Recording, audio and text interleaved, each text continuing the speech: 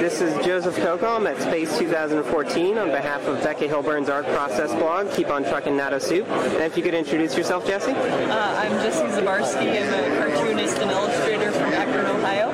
Okay. And what's bringing you to Space this year? I take it if you're from Ohio, it can't be much of a trek to get out here.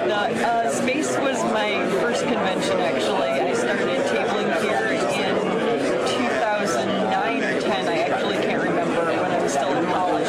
Okay. And I've come back every year except for last year, and it's a fun little show, and it's cheap to get here and stay here. Yeah. And I like it. Right. And how have you felt about the convention growing over time? I don't know exactly how much bigger it's gotten in the 15 years since it's been started, but since I've been coming here, I don't think it's grown a ton.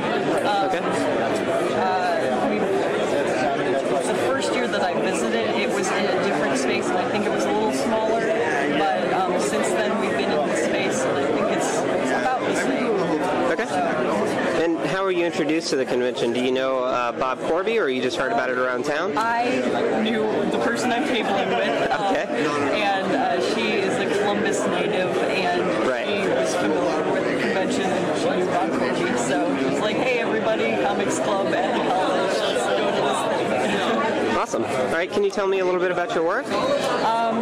I do a bunch of different kinds of things. My general thing is that I do comics about food, bunnies, and cool girls, and combinations thereof.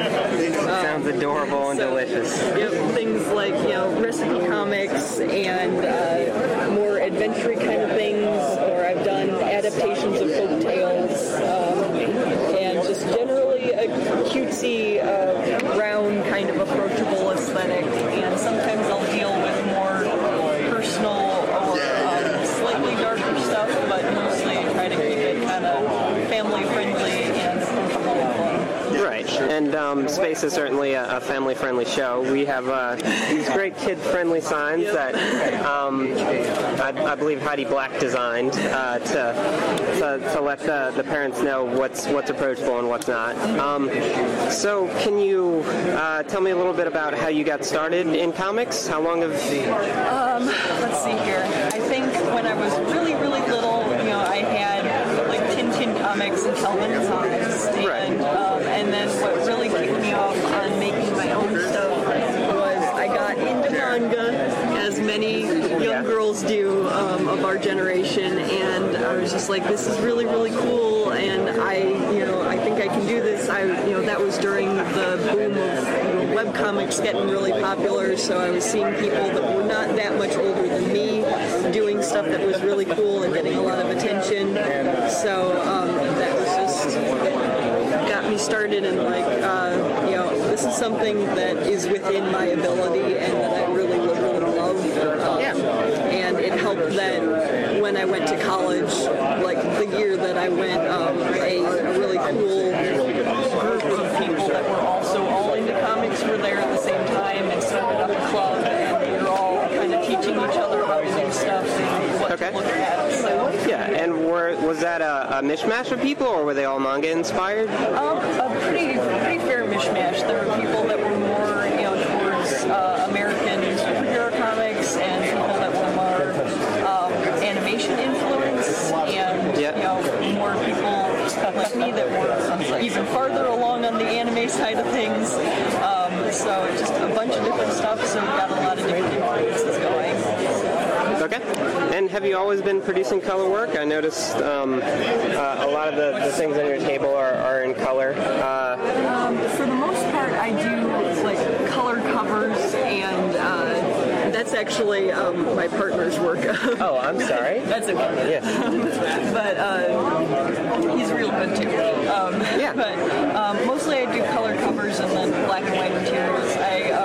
Color is attractive to people, but I have a soft spot in my heart for black and white because of the manga influence. And that makes sense. Especially, real stardust, black and white, really clean stuff is something that's really aesthetically appealing to me. Right.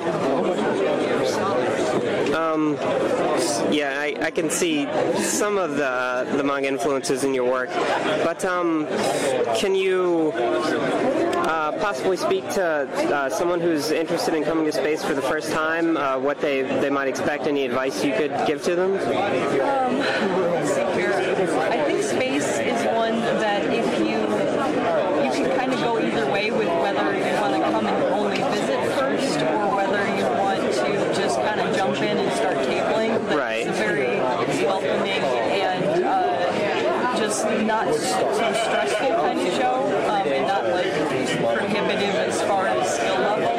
So like I said, I tabled here for the first time. I was still in college and we had like 2 things.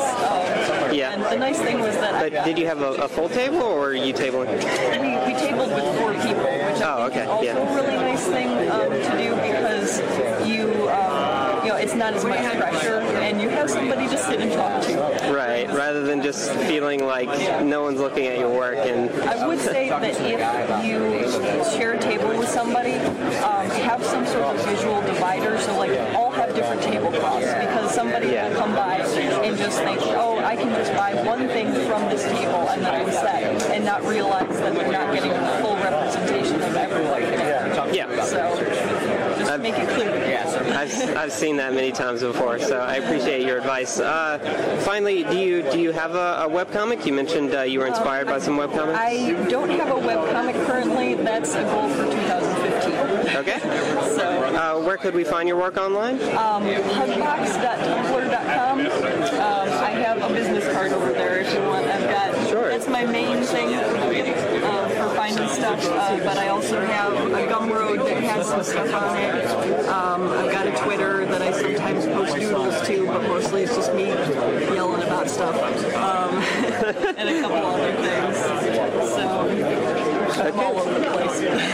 All right. Well, thank you very much, Jesse. I hope you have a good space. Thank you. You too. Thanks for listening to Up and Conning Artist. A video version is available on the Natasup YouTube channel, along with some convention recaps.